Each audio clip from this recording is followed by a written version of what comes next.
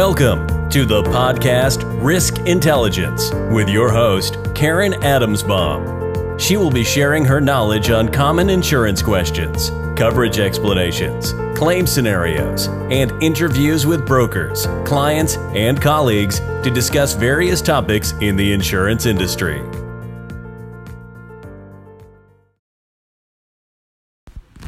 Hi everyone, welcome to another edition of the podcast called Risk Intelligence. For the last couple weeks I've been talking about different coverages that are on a automobile policy. So today I would like to give you another layer of coverage that is super important for those business owners who purchase a vehicle in the name of the business and they do not have a personal automobile policy. So let's talk about that again. Let's say there's business owner Johnny.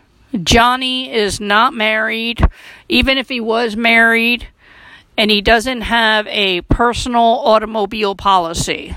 And the reason why he doesn't have a personal automobile policy is because he purchased the vehicle under the name of the business. And once you purchase the vehicle under the name of the business, you need a commercial automobile policy. So with that said, on that policy, you need to make sure that you have DOC coverage, drive other car coverage. So again, business owner purchases a vehicle in the name of the business, he needs a commercial automobile policy, and he needs the layer of coverage referred to as DOC coverage. When you have this coverage, it is letting the insurance company know that this is your personal automobile policy. You don't have another one. The commercial automobile policy is your only source of automobile coverage.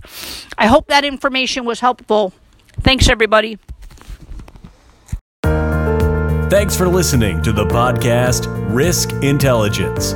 Please subscribe to the YouTube channel and connect on LinkedIn by doing a search on Karen Adamsbaum.